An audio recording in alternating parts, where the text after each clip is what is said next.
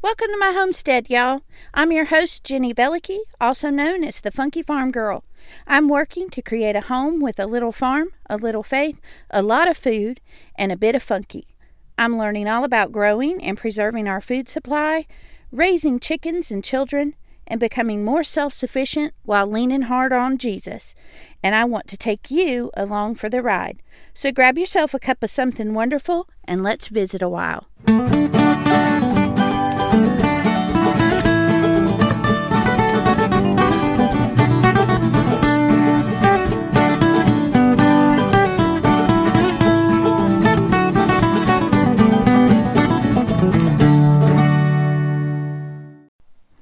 Hey y'all, this is Jenny Velicky and you're listening to the Funky Farm Girl podcast. This is episode 30, block scheduling. I'm so glad you're here. So sit back and let's have a chat about how to schedule our time. But before we do that, I have a story for you. Every week on the podcast, I have a little segment at the beginning titled What's Happening on the Homestead. This week, I want to let you know what's going on with our 2 roosters. When we got our 4 black mixed chicks, which are a mix of black copper Marin and Easter eggers, we hoped that we had 4 hens, but we actually got 2 hens and 2 roosters. And as they've grown, we've decided that it's perfectly fine that we got 2 roosters because we want to do some breeding in the spring anyway. So why not keep both of them? But the problem was 2 roosters and 3 hens, because we also added in Little Hazel, our black copper Marin, just was not a good mix. Because having 2 roosters and only 3 hens is just asking for a problem. So, as we considered what to do, these hens and chicks and roosters, by the way, are named after the characters from Scooby-Doo. So we have Fred, the very fancy rooster, Shaggy, the not-so-pretty rooster, and then we have Velma and Daphne, the 2 hens, and Hazel, our black copper Marin.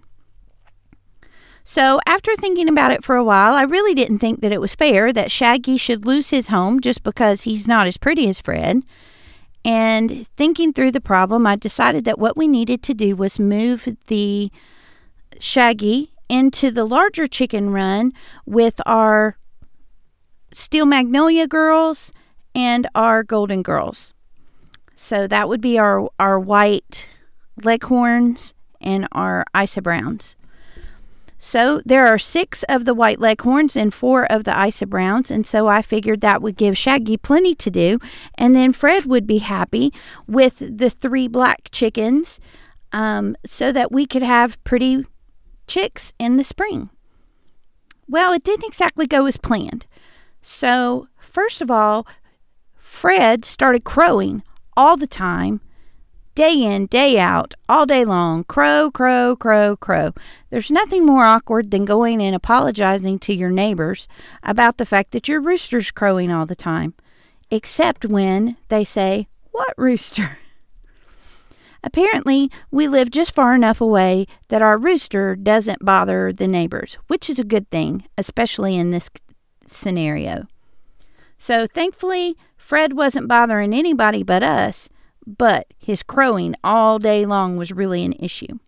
On top of that, Shaggy was in with the 10 other hens, and he wasn't having a good time either. He was constantly being run into the chicken coop to hide because the 10 hens would just gang up on him and peck at him and push him away from the food and run him off every time he tried to come out.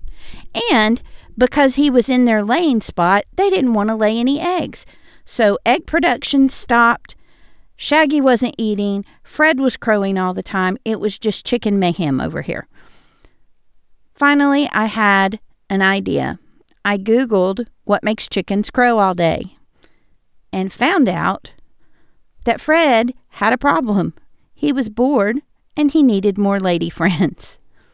So we fixed it. We moved Shaggy in with the 3 black chickens Now he has a calmer flock that is a lot more docile like he is, and he's ruling the roost there just fine.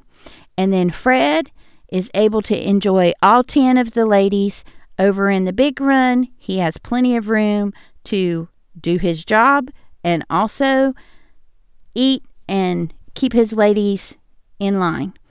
So, everybody's happy. Fred's not crowing. We're getting a few more eggs, but not that many more because winter is coming. And the black chicks and Shaggy are all happy as well. So, that's what's happening on our homestead this week. You can check out my Instagram page to see a picture of Fred. Shaggy refuses to be photographed. So let's get into this week's episode. This week we're talking about block scheduling. Now this is something that I was not familiar with until just a couple weeks ago. And I was talking to my good friend Brandy about just the struggle as a homesteader to juggle everything. And I know that this isn't just common with homesteaders. This is a common issue that most people have. You have a job, maybe outside the home. You have children to take care of. You may be dealing with virtual school right now with COVID-19. You may be trying to juggle housework, and maybe you have farm chores. Maybe you have animals that you're taking care of. Maybe you're trying to learn some self-reliant skills and you just don't know where you have time to fit it all in. On top of that, homesteaders tend to not lean towards the most efficient way to do something possible because we're not about convenience and efficiency. We're about preserving the old ways, about doing what's the best practice rather than what's the quickest and easiest. So lots of time that means things like baking bread instead of buying it at the store, or preserving food like pickles instead of buying those at the store, making our own jams, making clothes or other things by hand. There's just so many things that we do that take up more time than is typical. And all of those things come together to just really be a reason to need to manage our time better. Last week we had a post that I did about the block schedule, and my friend Marie commented that she doesn't know how I do it all. So newsflash, I don't. Right now my kitchen counter is slap full of dishes, and they are left over from the weekend and Monday's big kitchen day. We're still trying to slog through all those dishes, and really it hit the bottom of the list for those things to be done, because what was more important was processing and preserving the last of the garden harvest when the frost hit, and just trying to record this podcast, going to see a friend I haven't seen in a long time. There's lots of things that came first, and it just pushed those dishes out of the way. So today we've been working on catching up on dishes, but no, it's not ever that I'm doing all things and doing all of them well. But this block schedule has really helped me to organize my time better and prioritize the things I want to focus on. And because I have a focus, it really helps me hone in on the work that needs to be done and when to do it. And it helps me get it done in a much better way. So let's dive in and talk about the block schedule. The first thing I want to do is give all the credit to Jordan Page. Jordan Page is awesome. If you're not following her on YouTube or on Instagram, I highly recommend that you go and find her. I'm going to leave a link in the show notes to her social media so that you are able to go and read the post that she made about the block scheduling and watch the video that goes with it. I highly recommend the video, and really watch all the way to the end. She goes through more than one scenario, and it's just a really helpful video to help you understand more about block scheduling and why it works and how it works and different ways it can be implemented. So go check that out in the show notes after this episode. So how do you implement a block schedule? Well, if you think back to being in school, when each class period had its own set time, you had your before school when you were getting ready, your after school where you did activities, and then you came home and had dinner, and then homework time, and then bed. Your day had a set rhythm. And I'm sure that for most of us, that went away after high school. And when we're given all the time in the world, we tend to waste it because we feel like there's so much of it. Or we don't know what to focus on first because our list is so big and there's so many different things. Or we create a really tight schedule, but some of the things we need to do take more than an hour to do it. And maybe we only have an hour scheduled for house cleaning, but it really is going to take us 2 hours that day. Or maybe we only do that once a week and it gets really, really detailed and really, really difficult to keep up with. Can you relate? Are you seeing where I'm coming from? So, what do? The first thing you need to do is group your things that you typically do into chunks. So, each chunk is going to be a block on your schedule. So, for me, I have 5 blocks, I believe. My first one is my morning time. I am slow to wake up. I know this about myself. I accept this about myself. I decided that I don't have to be an early bird because I don't really like worms. Maybe you can relate to that too. So, in the morning, I have from 6:30 or whatever time I wake up that day until 9:30 to have my coffee and to let it hit my bloodstream and hit my brain so that I'm able to be awake and functioning and aware of what's going on around me.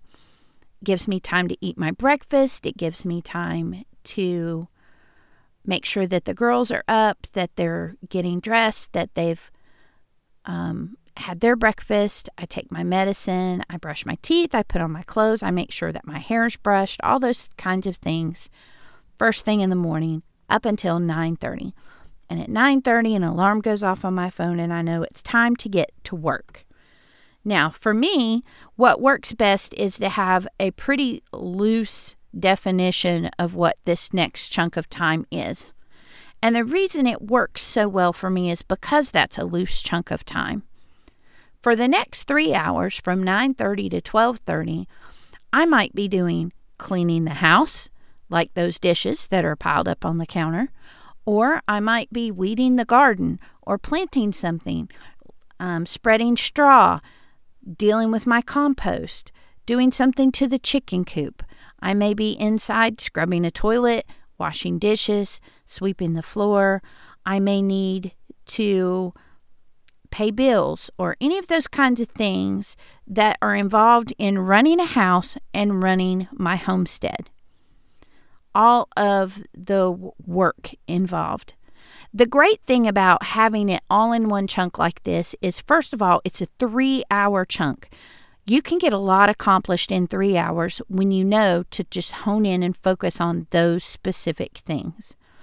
And because it covers such a wide range of activities, I can do the thing that is most urgent that day, focus on it, and then see what's next, and not have to worry about, oh, well, I only have an hour for housework and an hour for gardening and an hour for food preservation. No, instead, I have 3 hours that I can focus on one of those 3 things, or maybe 2 of those 3 things. But I'm not restricted to just one. So, 3 hours is a good length of time to get a lot accomplished.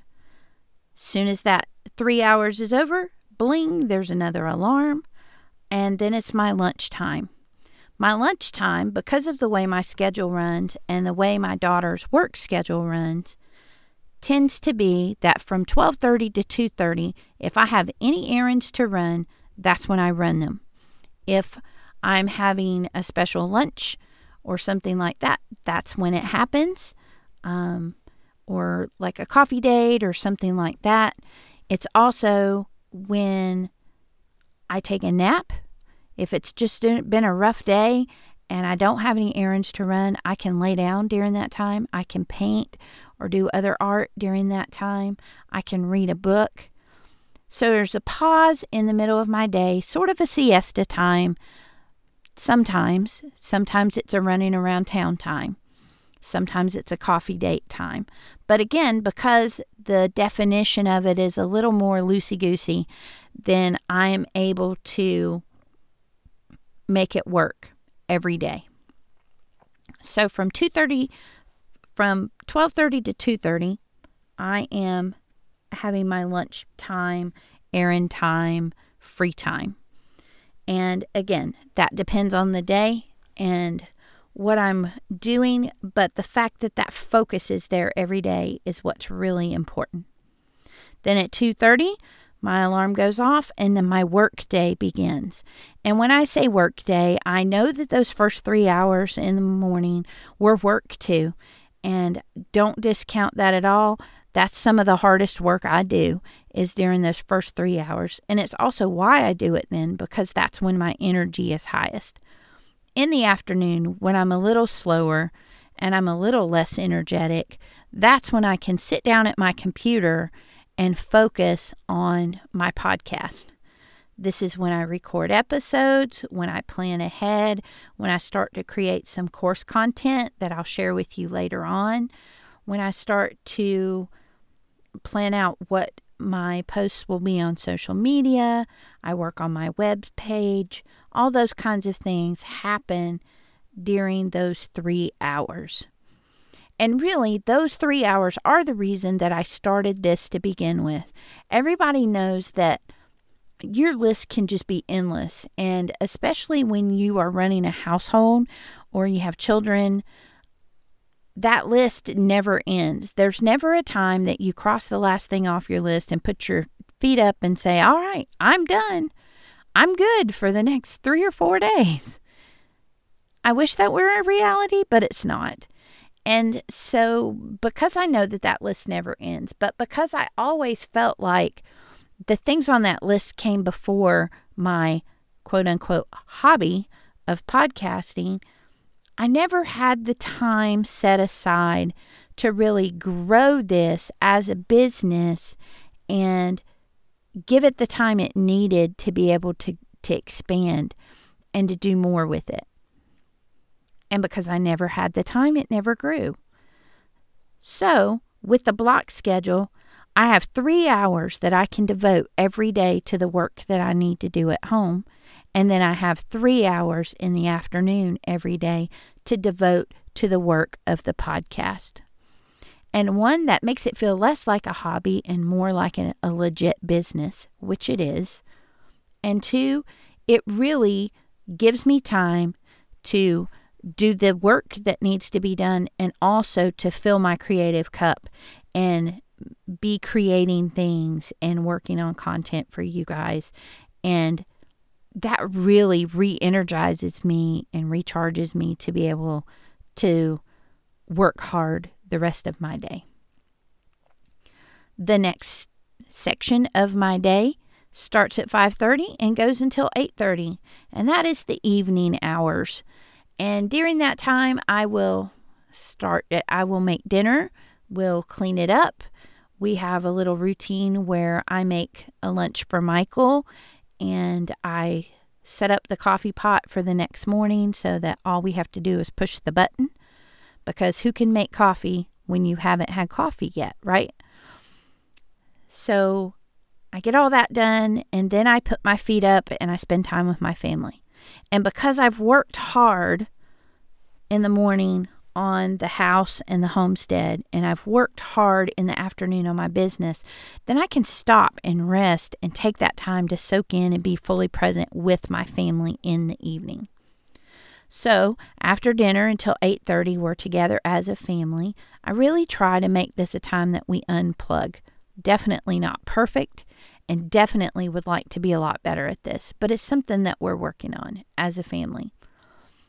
So from 5:30 to 8:30, we have that time that we're just chilling out, spending time together. Maybe we watch a show, maybe we play a game, maybe we just sit and talk and goof off. And then at 8:30, the last section of my day is the bedtime routine. The girls go and get ready for bed, and they are in their beds by 9 o'clock. I go and do my bedtime routine. I get in my bed, and then I have about an hour to just unwind.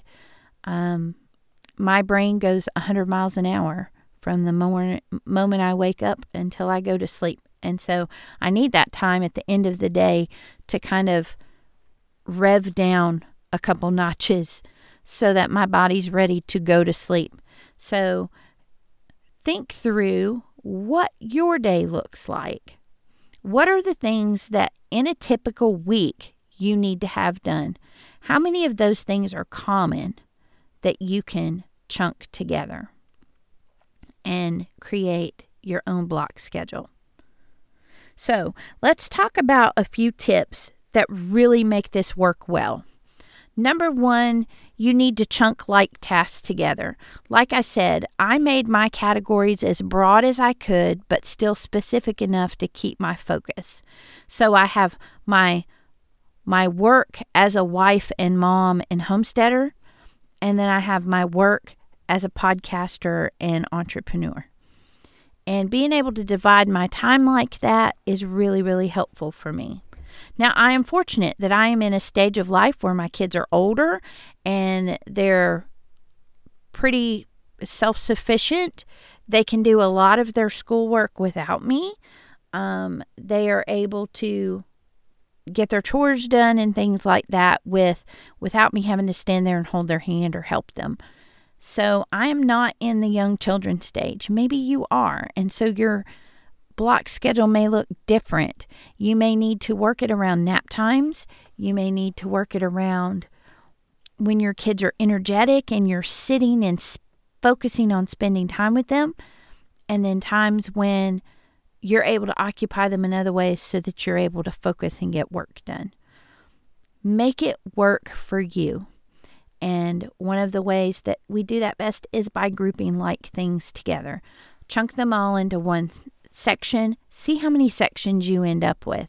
Try to keep that as minimal as you can, the number of sections. Another thing that's really helpful is to make sure that you use big time frames. Like I said, having an hour by hour schedule is not the same as block scheduling. An hour by hour schedule, 5 minutes can really throw you off. And in a 3-hour block, it's not going to throw you off quite as bad. It's also really hard to accomplish everything that you need to in a 1-hour time slot. So being able to have a little bit more broad focus and a larger time to work on it is really going to help you see a lot more progress in productivity.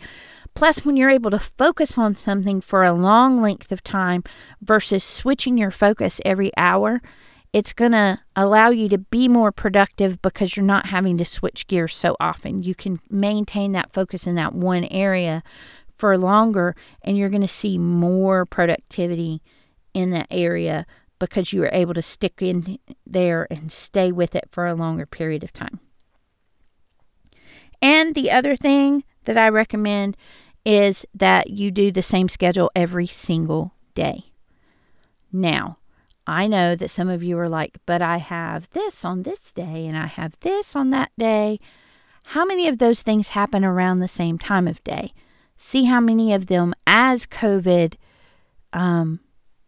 becomes less and less of a thing to work around, and you're adding things back into your schedule, see how many of those you can keep in the same little time slot so that you can make that your activities block, or you can make it your morning coffee block, or whatever you need to do to make it work for you.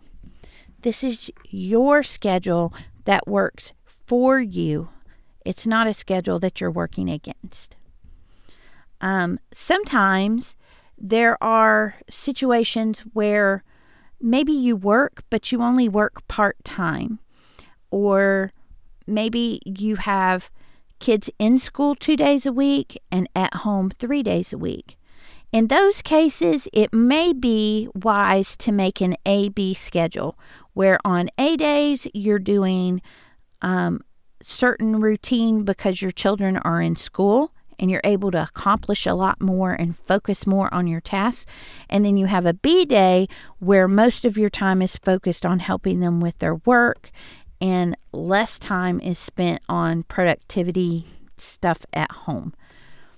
So, outside of that, don't really recommend that you switch it around because then it doesn't tend to be as effective. Again, when you have to switch gears from one thing to another, it's harder for your brain to maintain focus and keep up with it.